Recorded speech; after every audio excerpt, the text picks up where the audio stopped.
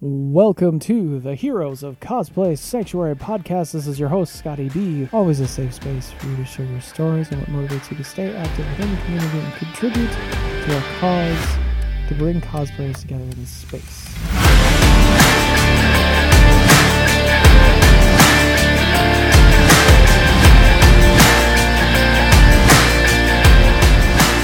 You follow us online at Heroes of Cosplay Sanctuary. Of course, you can find us on our website, www.heroesofcosplaysanctuary.com, for weekly content on cosplay, fandoms, interviews, tips on how to build your cosplay brand. Today we're going to talk about Vero True Social. We've talked about Vero True Social in the past. We have entire episodes on Vero True Social. What we're going to talk about is getting buried on Vero, just like we've talked about getting buried on YouTube and getting buried on Instagram. Today we're going to talk about, yes, you're going to get buried on Vero as well. That's kind of where you start with Vero. So Vero and it coins itself as being unique because there's no algorithm, so you don't get placed, you don't get ranked, you don't get shared out above or below anyone else. You have a feed. It goes into the people, it goes in line with the people that you also share your content with in your feed in the order of which you're scrolling through. So it doesn't prioritize and rank the things that you see. It's just time-based. The problem with that is, and I know everybody likes this about Twitter, and I know everybody liked it about Instagram, and it was still that way, is if it's in order, you can just scroll through and you can see what was happening in that, in time. None of the older posts get lost because you jump on and you miss the older posts. You can start at the older posts and you can scroll through to current. That's how Vero's set up.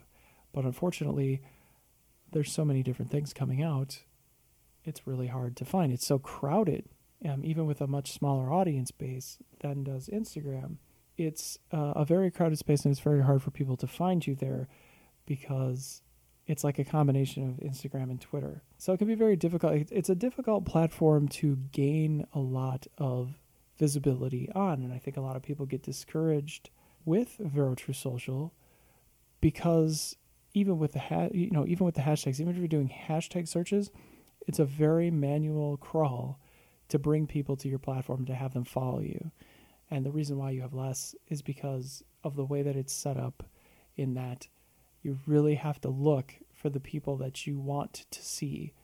You really have to scroll through a lot of stuff, and it's just not quite as user-friendly as some of the other platforms that we're used to. TikTok has a bit of a better setup. I think Instagram has a bit of a better setup. I think Twitter has a bit of a better setup than Vero.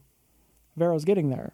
I think the way that you can post videos on Vero is much better than, say, Instagram. There's a lot less formatting that you really have to go through to do that. If you want more depth on what we say about Vero, and it's not all bad. A lot of things about Vero are good. You can go back to an earlier episode. I can link to the show notes here, and you can check out more about what I have to say about that platform there. And the people at Vero, they're very nice. I was introduced to Vero at a con. I went to their booth. I should have asked more questions. I should have gotten to know them better. But without really knowing that you could even do that with a social media platform, I ended up talking to cosplayers, and I ended up finding Liz Wonder at that booth. So thank you, Vero, for getting me into cosplay and for really finding my tribe and creating this podcast. So how many bad things can we really say, except that it is very easy to get buried in that space now? And yes, Vero relies on some very old school methodology of building an audience, which includes mining hashtags and commenting on other people's posts. And the way that you comment on people's posts, it's not as clean as it is on other platforms, because if you comment, unless that person comments back, you have no idea if they've seen your comment or have reacted to it. And the only way to continue that is to comment back. You can't like a comment. You can just see them. And like I said, unless you call that person out in another comment, there's no real good way to end the conversation. So yes, not being able to like a post that someone comments on your feed is a little bit frustrating. Not knowing whether or not people are looking at things, and not knowing that, just not having that function just seems a bit strange. I think we're really used to that on every single platform except Vero. There is no way to like a comment. There is also a chance that Vero becomes a paid platform, which means you would need a subscription just to jump in. Right now it's free, but they've talked a lot about making it a paid app. So anybody, once it hits saturation, they're going to try and cut it off, and people who aren't grandfathered in and aren't verified or something like that, they'll have to pay, which means I don't think there'll be many people coming in and adopting it after that, unless there's like some really big reason or some really good incentive that you would pay a monthly subscription to be on their platform.